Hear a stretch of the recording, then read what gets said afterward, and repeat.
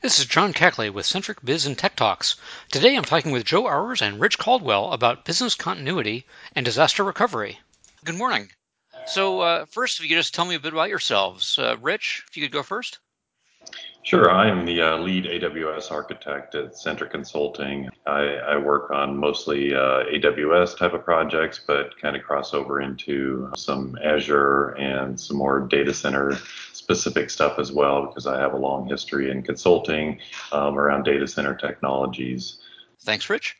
Joe, how about yourself? Good morning, everybody. My name is Joe Hours. I head up Centric's modern software delivery practice. Our practice focuses on combining the best practices among Agile, DevOps, cloud, testing, and emerging technology to really help our clients deliver faster with better reliability, higher quality, and obviously faster velocity. I've been in consulting for well over 20 years now, done quite a bit of data center migrations, participated in disaster recovery and business continuity test. I've actually migrated data centers as well as helped organizations improve their disaster recovery posture in the process. So this is a topic near and dear in my heart, especially with stuff that's going on today. So I'm excited to talk about it. Great. Great. So, actually, sort of the first thing, we talk about business continuity, we talk about disaster recovery. So, just in terms of sort of framing the rest of the conversation, where would you want to start? I think probably the best way to kind of talk about this is a little more holistically, right? When we talk about disaster recovery, it is a subset of business continuity, and business continuity, you really start to look at what are the risks to the organization, what are the potential impacts, how do I prevent those, and then if they were to occur. This is where disaster recovery, starts to come in. Is what is my response strategy and what are my recovery strategies, related to that. So people use those terms synonymously, but they are a little bit different. One is a subset of a broader umbrella. So yeah, probably where I would start. Okay. And just to dive a little deeper into that, what I heard you just say is that disaster recovery is actually the sort of the response. So it's not just that it's a subset to business continuity because it tends to be more technical in nature of bringing systems back up, but it's also not necessarily the whole process. It's something that's already happened, and now we're bringing things up. Do I have that right? You actually kind of hit the nail on the head, and one of the biggest weaknesses that we're seeing with organizations today, and that is they have approached disaster recovery as being a highly technical thing. We talk about data centers and we talk about loss of IT assets and recovering those assets, recovering data related to it, functionality to support business processes. But there are multiple types of disasters, and not all of them result in an IT asset loss, right? Some of them simply are workforce disruptions like we're seeing today, right? Due to health concerns, many folks are working remote. How do you engage those remote teams? Can you still use the same business processes? You haven't lost any IT assets. You haven't lost any IT technology capability, but your workforce is now different, and how that workforce works and the processes they support may need to be altered in order to recover from this. There are some organizations that had never considered having a remote workforce before. They're very adamant that everyone must be in the office. We need high touch, high collaboration. Makes a lot of sense, but this is in a way a type of a disaster for those types of businesses that aren't used to it. So what are some things to think about when building a plan? Well, I think when we start talking about plans, I mean, we do have to start with business continuity, right? And it starts with what is our core business? What are the risks that would disrupt that business, right? Whether it stops it altogether, slows it down, stops it. What are those vectors that would result in that loss of business functionality? And so, from that perspective, we do need to look at things. The easiest stuff to look at is the technical stuff, right? We talk about denial of service attacks or other types of cybersecurity incidents, data breaches, or physical losses of IT assets, right? A tornado hits a data center or a hurricane floods a data center. Those are all types of attack vectors, but we also have to look at some of the things that we don't typically consider, right? Health pandemics. There are large companies that did look at that and had a business continuity plan in place. Apple and Facebook, for example, are two high profile ones. Recently, they were in the news because they donated millions and millions of N95 masks. And the first question that people had is, Why are they donating those masks? Well, they donated those masks because in their business continuity plan, they knew that their facilities were located in high-risk wildfire environments in which smoke pollution could be disruptive to the workforce. So they had N95 masks on hand in order to enable those workers to continue to work during those conditions. Now, they moved everybody remote. They donated the mask, right? But most people forgot or missed that underlying story that they had those because they had an underlying understanding of what could disrupt their business and how should they plan for it. So they need to consider all of those facets, and right, and not just health pandemics, not just pollution, but what about the potential of civil unrest? If you're a business that was located in the city of Ferguson and St. Louis during the protests and demonstrations, your business was very much disrupted. And so how do you deal with that? So there are lots of attack vectors that you have to consider. You have to look at what those potential impacts might be, how you might respond to those situations, and go from there. If you were advising somebody on this, would you have them focus more on brainstorming all the different things that could happen and then follow them downstream towards the impacts and assess that way? Or are you really just thinking of sort of impacts? Actually, I would start with critical business processes. Okay. If you have a process that's done by, and I don't mean to say this dismissively, but if you've got some small function that's done by 5 people in some remote city that has minor or negligible impact on your business, you might not necessarily do any business continuity or disaster planning, recovery planning around that, right? So you want to start with those critical business processes and what does it take to support it, right? And there's always 3 components. The first and most important is always people. Right? Work doesn't get done without people. So what are the potential impacts on people doing that job? What are the technology pieces that they use to leverage that job? And then what are the processes they follow to do that? If you understand that, then you start going through and figuring out, okay, what could disrupt this, right? What are the disruptions and what would those impacts sort of look like? So there are some organizations, restaurants are a great example, easy one that the layperson could understand. If you go into a restaurant, most restaurants have a point of sale system in order to take orders. If that point of sale system goes down, there's still people doing the work. There's still a process to follow, but the technology is no longer there. So what do? You go to paper methods. Right. And so they'll go to paper ticketing systems, and they've got a process in place to do that. Many retail stores operate very similarly, right? Have some sort of paper or standby sort of system process in which they could partially operate. So you want to look at that and what that impact might be. Okay. Rich, do you have anything you'd like to add in that? We've been sort of shutting you out here. Yeah, that's no worries. The other thing to kind of look at is, like Joe was saying on the people side too, you may have something that only affects the technology, such as, a cyber attack or something like that. But you could also have something that just affects the people side or the business facilities that people work in. So, looking at the pandemic that we're in today, people had to be relocated. The data centers and the data and all the services and systems are still in place. But how do you get these people in the right places and get access to those systems? So that's just another vector to look at. Okay. Yeah, and Rich, if you don't mind, I'd like to dig into that a little bit because I think this is an important thing when you're considering potential vectors of disruption and responses.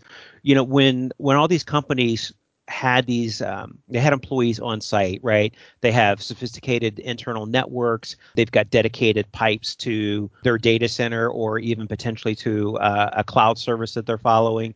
When you take those workers and they're no longer in the facility and you make them remote, you now have sort of a different network configuration in which your company's traffic is flowing. So there are different security concerns you have to factor in, but where the traffic is coming from is also different. You potentially could swamp, especially if you're going over like a VPN connection or forcing everyone to go a VPN, you could swamp your VPN circuit or even the VPN appliance that you might be using. And that creates its own sort of disruption. And so you haven't really, recovered. And early on, there were a lot of organizations that experienced that, right? They oversaturated their VPN network and their VPN appliance, and people couldn't work and still couldn't do what they needed to do, which precipitated many organizations starting to look at, cloud-based virtual desktop solutions, right? VDI style solutions. So I think it's important to call that type of stuff out, that even though the technology is still there, the way you access the technology is now different. That in and of itself has its own sort of impact that most people don't think about, right? It's not as easy as just saying, everyone go home and work from home. residential networks are not known for their reliability, right? They certainly have gotten better over the last decade, but there are still folks, especially those that live a little more remote, right? 45 minutes to an hour away from a major city. Those rural network connections tend to have a lot of latency. They're not really good for video or high bandwidth activities. That creates a sort of challenge and disruption to workflow as well. And so you have to look at the entire ecosystem in which that process and those people and technology exist to understand, is this response strategy going to be effective for me? I think that that's important to call out. The other thing that I would add on there is something we haven't talked about, which is the potential impact to your organization may not be directly to your organization, but might be indirect. So in manufacturing, we talk about supply chain disruptions. Well, if you're relying on third-party services to provide things for you, you have to look at the potential business impact on them and what response and recovery strategy might exist in this situation. One of the reasons that a lot of organizations go to the cloud, whether it's AWS or Azure, is simply because they want to be able to put something in a location and then have an automated sort of failover capability to another region. So if we encounter a problem on the East Coast, we can fail over to the West Coast, or even globally, right? We'll have that distributed sort of services available. That's one way to minimize a disruption to a single facility, is by enabling those style capabilities. So those are some other things that you could consider as well. Great. I like the idea there that you're driving toward the cascading impact, right? You may think that you have a primary, I guess you're seeing like attack vector or a primary issue of concern, but it can go, you used examples that went 2 layers down, but they could easily go a third or a fourth. Yeah, and at some point you do have to cut that off, because you can't plan for the world. You can't plan for everything to happen in the world. But you have to look at, what is really critical to what we're doing. And if we're relying on a service that's critical, do they have appropriate safeguards in place that meet our needs? But you start getting into that third and fourth layer, you're probably going a bit too deep, and you're probably going to see broader, more impactful situations occurring that may have you consider other options than simply recovery. Suspending business is a viable option as a response strategy, right? We talk about recovery because it's like we got to get up and running. Sometimes it's not to your benefit to get up and running. Right. Nobody wants to open up their coffee cafe in the middle of a riot, right? You suspend business, you don't resume it. So you have to look at that as well. It could even cost you more to run at a limping along. If you're like a coffee shop or a restaurant and you can only, have 6 customers in your restaurant at a time, like Joe said, it may be better just as a response strategy just to shut down at that point, because it's costing you more to run the business in limp mode than it is running at a tiny capacity. There's another thing that we haven't really talked about as it comes to business continuity and potential disaster impacts. One of the things that a disaster can do can increase demand of certain types of services. So if you think of a calamity like a hurricane or a tornado or a 100-year flood, insurance companies often see a significant uptick in claims. And so part of their response strategy to claims is to stand up claims teams, actually maneuver claims teams to those locations for high touch, high impactful service.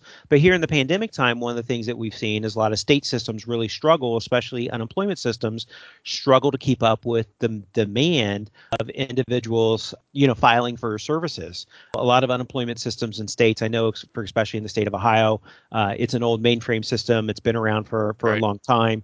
But in addition, there was new federal requirements that said, hey, in addition to salary and hourly employees, you now have to consider potential 1099 individuals as a part of your unemployment compensation. And so there was even new requirements that they weren't really prepared to implement and can't be done in a rapid fashion because there's such an aging system. So between the increased demand, changing requirements, it really crippled a lot of state systems. And then compounding that, and this is where, starts to really kind of twist your noodle around how in depth do you really need to plan and think about this. And this is where brainstorming sessions around, business impacts and doing true brainstorming and being really, really creative come into play. But one of the things that they encountered in the state of Ohio is the state of Ohio has a web form in which employers who are open can submit names of employees who refuse to return to work.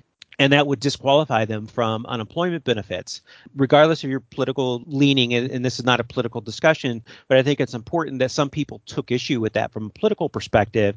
So they actually wrote scripts that would not really do with denial of service, but they were trying to overwhelm the system so that it couldn't respond. But they are also trying to inject a lot of, for lack of a better phrase, fraudulent data into the process. So it would be difficult to sift out the real data from the fraudulent data as a form of a political protest. That in and of itself is a type of disruption. So far, we've got classic physical issues, fire, whatever. We have personnel only issues. We've got sort of cascading things. We've added in what if the disaster is actually increased demand. So that we have so many different things here. And you just talked about the brainstorming, right? How crazy should a company get with scenarios? And how do you filter out which ones you really want to focus on for a plan?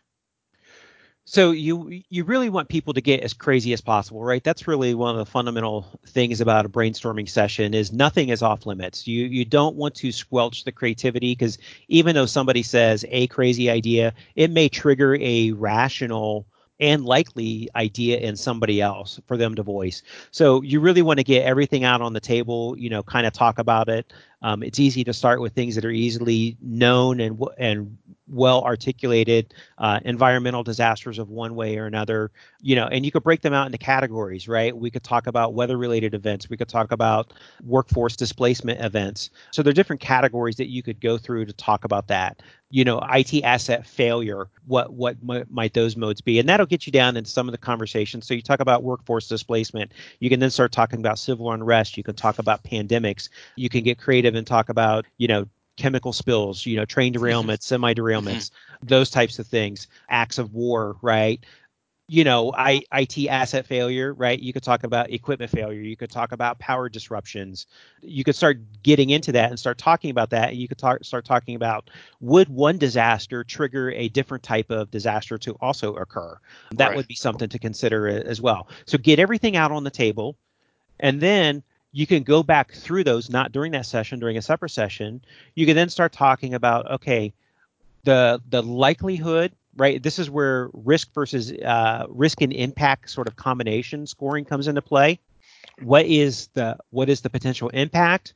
What's the likelihood that this risk would be realized? And then determine if it's appropriate to have a response and recovery strategy related to that. Okay. And I think cost comes into that as well. Absolutely. When you're weighing the risk, is the cost of providing a backup data center or a backup for the backup really justifiable, and can we really afford that? Right. Right. I like how you sort of laid out the sequence there. The original brainstorming, risk assessment, identifying what you want to go ahead with the plan, and then working out that plan. So how do you recommend? I've seen some companies do things like a tabletop exercise, usually for security, but maybe it's for other areas as well. How would you recommend some of these things get tested, for readiness? Once you've gone through there, you've developed your plan, you have your response strategy and recovery strategies. You may want to test both the response and recovery strategies, right? Because in some cases, it's not a recovery, it's just a response, but that may require that you shift things, right? Sending people home during a pandemic is a response strategy. You're not really recovering, but you do need to respond to the situation. You really need to do structured exercises. And there's a saying in the DevOps world that I think is applicable in the business space, right? The more painful something is to do, the more often you should do it, right? The whole goal, Right. I know it's funny, but the whole goal Yeah. is to make these things routine and less painful. And so you want to test them frequently and often. There's organizations that will do an annual disaster recovery test, and that's usually an IT-oriented failover to a co-location site or to alternate cloud services, whatever that might be. And then people run through some basic functionality to verify that the environments were spun up and work. But they only do that on an annual basis, and it's usually a multi-day or multi-week event. It never goes off well, right? There's always lessons learned. And the number one lesson learned is our procedures are out of date. We don't really know how to do this, but we're smart people. When we can limp along, we'll eventually figure it out. So yay, we passed. And let's do this again in a year. in a real crisis, in a real emergency, that might not be sufficient. That might not work.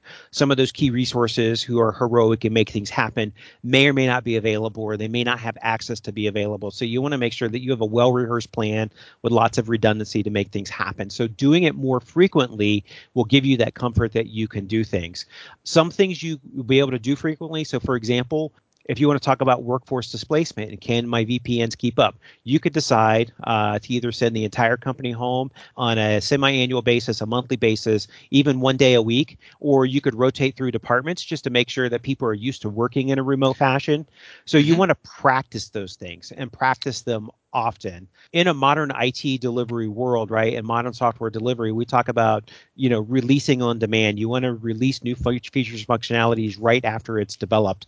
Get that out to consumers because that's, speed to market is important, but speed of recovery in a disaster is also important. There's lots of opportunities for business to increase market share, grab customers if you could move faster than your competitors do. So that's vitally important. So practice as much as you can. If you can fail over, get used to failing over. If you need to deploy new things from backups, deploy new things from backup. Make that routine for the organization where possible. Not all situations are possible, but where possible, do that. Okay. Another thing I'd throw in there too is documentation and having a well-written plan because, you may have Dwayne down in IT that knows how to do all this stuff and, can show that you can fail over or recover from a disaster, no problem. But, maybe Dwayne gets a better job offer and moves along, or worse yet, retires, whatever. I think having it well documented and practiced by other team members than the ones that know the systems the best is also an important testing strategy. Absolutely. Again, my memory of that Arthur Andersen issue, there's another generation and a lot of different things from technology, but, we were basically told with no warning, get out of the building. And so I was in the wide array networking group, and we're standing on a street corner. And the first thing our management was going, okay, who needs to be here, right? Who's important to continuity? But we had no plan. There was no plan at all. It was being made up on the fly, standing on a street corner. Yeah, so that's so that lesson learned number one is have some kind of a plan, personnel plan, etc. So otherwise you get that sort of circumstance. You've worked through the plan. You've got these different things for scenarios for testing, but how do you decide what IT resources need to be in a disaster recovery plan? Yeah, I think you really have to go down, like Joe was saying earlier, and look at all of your critical business applications. What are the applications that are required to continue your operations, that create your cash flow, and really put an organization to those, the most critical to the least critical, and then start mapping out, which systems, what data, what processes all tie into those critical business applications and systems that support that business operation. So from the business continuity plan, which is a really high level, you go into the business impact analysis where you start, scoring these applications and processes and the technology behind them. Once you get to that technology layer, that's when you start looking at, okay, how important is this to be up, and what is the recovery time objective, the recovery point objective, which will drive what your DR strategy is for those technical components. Maybe it needs to be online within minutes. It could be, you can run your business fine for a couple of days without this particular business application. So maybe that's just a backup and restore, where the other ones you have a hot standby somewhere. Scoring those applications and those business processes that really make your business survivable, and the technology behind it, and how quickly you need to restore those systems to keep the business running. Okay. Something else I know you mentioned from our pre-work, there are AWS specific blueprints for building disaster recovery. Can you talk a little more about those? Yeah, when I was talking about, looking at the different systems, all the different systems may have different recovery requirements. So you can set up, in your cloud, whether it be AWS or Azure or Google or any of the others, you can architect each of the applications in different ways to support that DR strategy.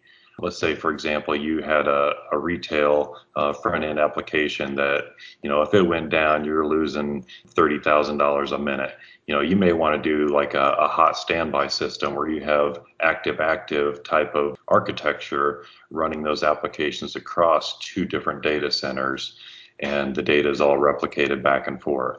For something that's less critical, let's say it's an HR system or a payroll system that you only use a couple times a month, maybe it's okay just to back up those data sets and replicate them to an offsite, and you can have tapes sent back in plenty of time to get things back up. Or you could just replicate those to another site and not have systems that are running, eating up your compute and storage budget. You can just replicate the data over and bring them up in ample time. Between those two, which are really the Ferrari and the bicycle, you've got like a pilot light and a warm standby. A pilot light is basically you have the most critical systems like DNS and load balancers or proxy servers that might be running in an alternate site. But then you just have images of all your other systems and data sitting, getting replicated over on a periodic basis to the other site, where you can bring those up in hours to a day. The next level up is what we call a warm standby, where you actually have all of your systems replicated over, all your critical systems running in that standby site. So you don't have to do all the restore of the data. They're actually replicated over in a fashion where you can just bring the systems up and they look like your production system. And another point that I'd like to bring up is once you fail over, a lot of people don't really think about how am I going to fail back? If I have to run another site, for a month or worst case, 6 months, I'm collecting data, changing my data sets. And then if I have to fail back, you have to have a strategy in place to be replicating all that stuff in the reverse so that you don't just fail back and have old stale data and stale systems at your production site. Right. So you guys both go out to clients and talk a lot about disaster recovery, business continuity, and the different services that are part of that. What are the common sort of pushback or resistance that you get from clients? I think one of the things you see is a lot of people just think of your DR and business continuity strategy is let's get everything backed up, and they don't really think about all the impacts or, tying it back to business functions. So, it may be, okay, we're using Veritas or some other Barracuda backup. So let's just put it in our regular schedule. Everything gets backed up incrementally every night and full backups once a week. That may not be appropriate if you're not really tying it back to the business RTO and RPO, where you need to be. I know we didn't talk a lot about the RTO and RPO, but you have a recovery point objective and recovery time. Recovery time is really how quickly do you need to restore those services and get them back functional. You also have the recovery point objective is like how much data can I really lose, which really dictates how often you need to back up for your databases. For example, if you're backing them up only once a day, you may lose a whole day's worth of data, and that may impact your business where you have to shut it down. So you really have to look at different systems and how they tie back to the importance of the business, and set your backups and recovery strategies based on that RTO and RPO individually by system. I would add, I think one of the biggest pushbacks we get, at least in the technical space, is either the amount of effort that it takes to architect a recovery solution if one isn't in place, or to dramatically improve it. So, for example, in this day and age, it's a little more trivial to go from a single, database like SQL Server to a cluster mode. It's another thing to re-architect an application to be able to handle that as well. If you have an installed application running on bare metal, can you get it into a virtualized instance? Can you do some other form of refactoring to make that more amenable to recovery based on the objectives that you have? So there's a complexity thing to some of this thing, and then there's also a cost thing. And then when it comes to human behavior, what we're really talking about is we're talking about creating an investment and a response strategy that may or may not ever be needed. And when people start thinking about events and they start viewing them as, well, these feel like highly unlikely, then their motivation to spend the money to invest in that re-architecture or that recovery style posture, right? The incremental backups, the hot backups, those types of things, it becomes much less of a motivator, right? And so that's when you start seeing resistance come in. Obviously, cost is a thing because there's an initial investment to get it up and running. There's a maintenance to it. And of course, I always recommend testing that, and that may create some additional cost as well. So that's one area that we see it.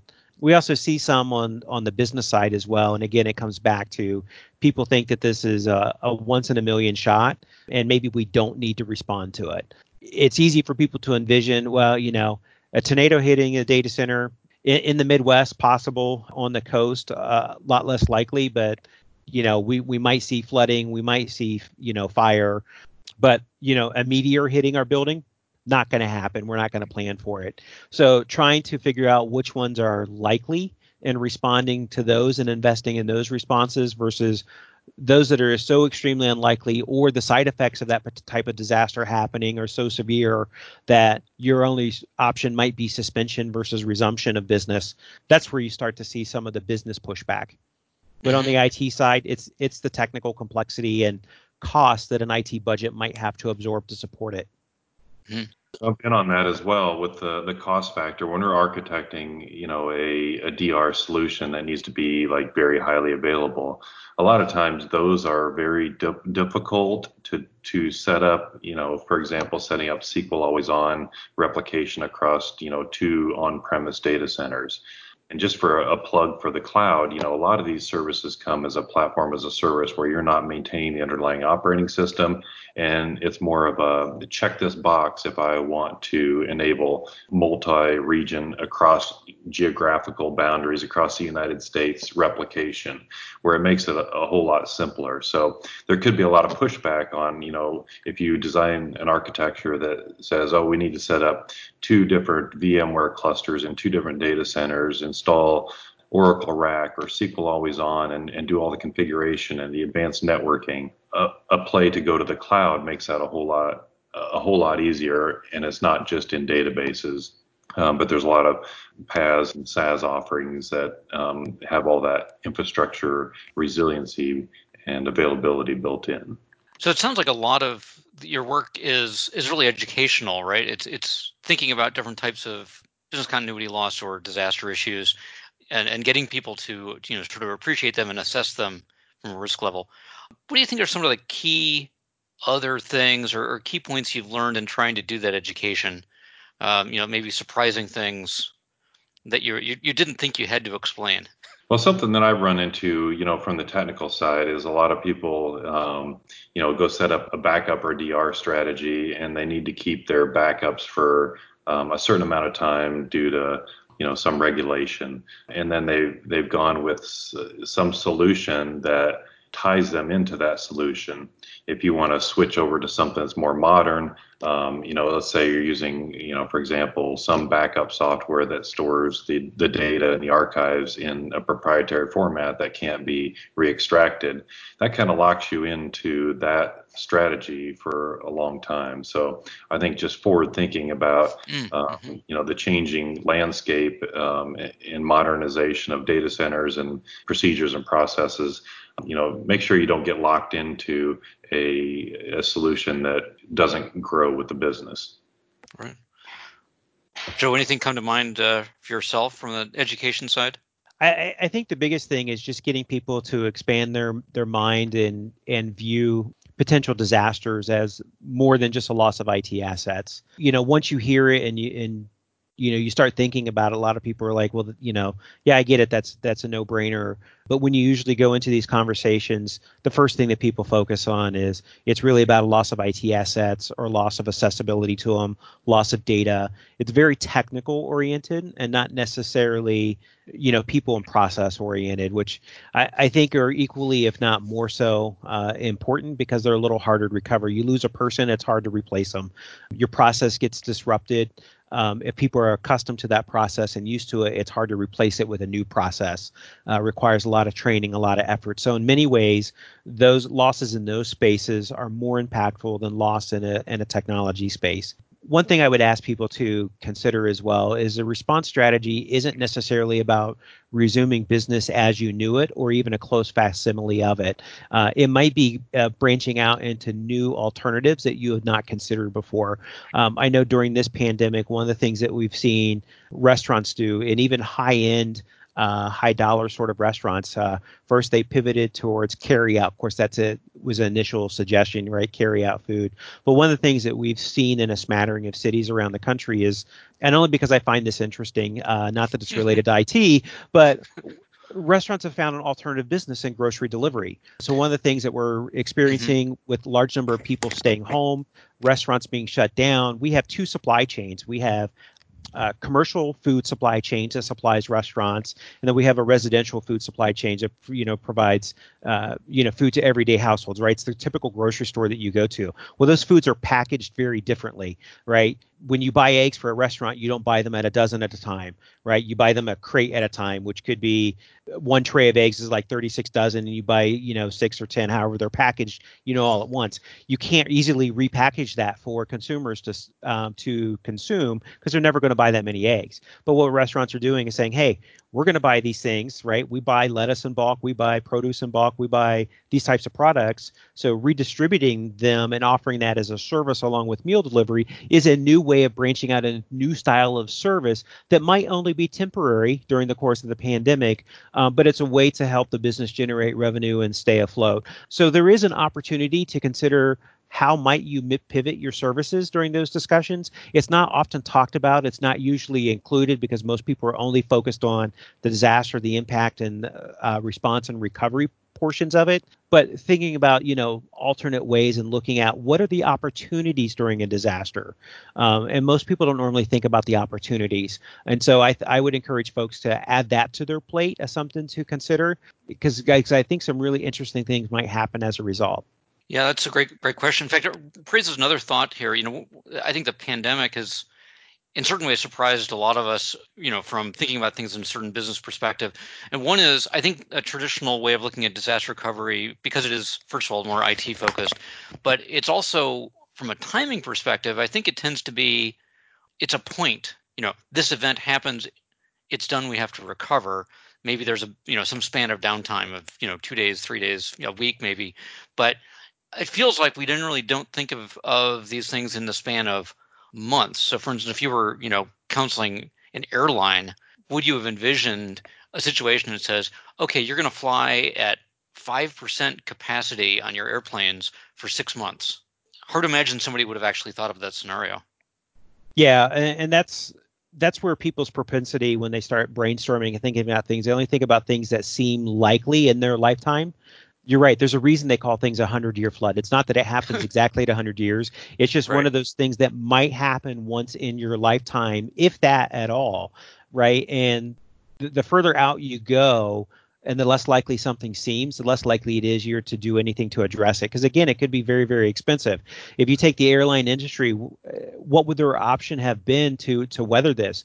To jack up prices during normal business to such a degree in order to have enough cash flow to weather this storm? That would have priced them out of business at that point in time. So that wasn't really viable. There are just going to be some situations that you really can't respond to or you can't do in a methodical way. But what you could do is say, hey, if we're disrupted for a prolonged period of time, what's the minimum amount of business and how do we generate that to operate on in order to survive? And maybe the answer is that you can't. And so this is where you have to have the hard discussions around, okay, can we suspend business? And maybe in the airline industry, maybe not, because planes are typically leased and not necessarily bought outright, or there's ongoing liabilities that they have to continue to pay but have no revenue coming in for it. In this case, right, this is hindsight, so we have the benefit of hindsight, right? The government's offered loans that would help these organizations for a short period of time, but at some point everything runs out, right? And then what do you do? And that's when you have to face the reality of, what, this is what would trigger a sale. right? And we know in these conditions it would be also be a below market sale. So maybe there's a point before this, if we think that this is a foregone conclusion, that we try to sell before the market bottoms out in order to maximize value, right? Some of these things, they're just really hard. It's one of the reasons they're called black swan events, right? Right. Right. Yeah, I Yep. think that's also where insurance comes in too. I mean, that's another disaster recovery Absolutely. solution is, having an insurance or a rider policy or something for these, 100-year type of events. Right. Right. So just maybe just wrapping up, some great discussion. Rich, any final thoughts? Any last points that we didn't bring up on anything else? No, I think I got pretty much everything out on the plate I wanted to get out and get Okay. across. Okay. Joe, how about you? Yeah, for me, I would just encourage people to understand that while you're considering what's happening to your business during disaster as being unique, it's probably more of an industry-wide thing. Local disasters that only happen to your company are usually a lot easier to plan for, and most people do. But look at what might happen to an entire industry. How might you respond as a member of that industry to what's going on? Just to give that some thought in your planning process and expand your sort of brainstorming horizons. But really, at the end of the day, you cannot plan for anything, but you need to plan for some things. So having those discussions, doing those tabletop exercises, evaluating the impact, evaluating the likelihood of that risk being realized, figuring out what your response strategy is, whether you're going to try, mitigate it or transfer it or accept it, right? There's multiple risk response strategies. And then detailing those strategies out, validating them, testing them, but then also from a recovery perspective, right? If we're talking total loss versus just a minor disruption, how do you deal with that? And the technology side is different than the people side, is different than the process side, and just making sure that you factor all of those into your planning will better enable your organization to survive what happens. All right. Thanks a lot. I think that's a good wrap. This has been Centric Biz and Tech Talks. Thanks for listening.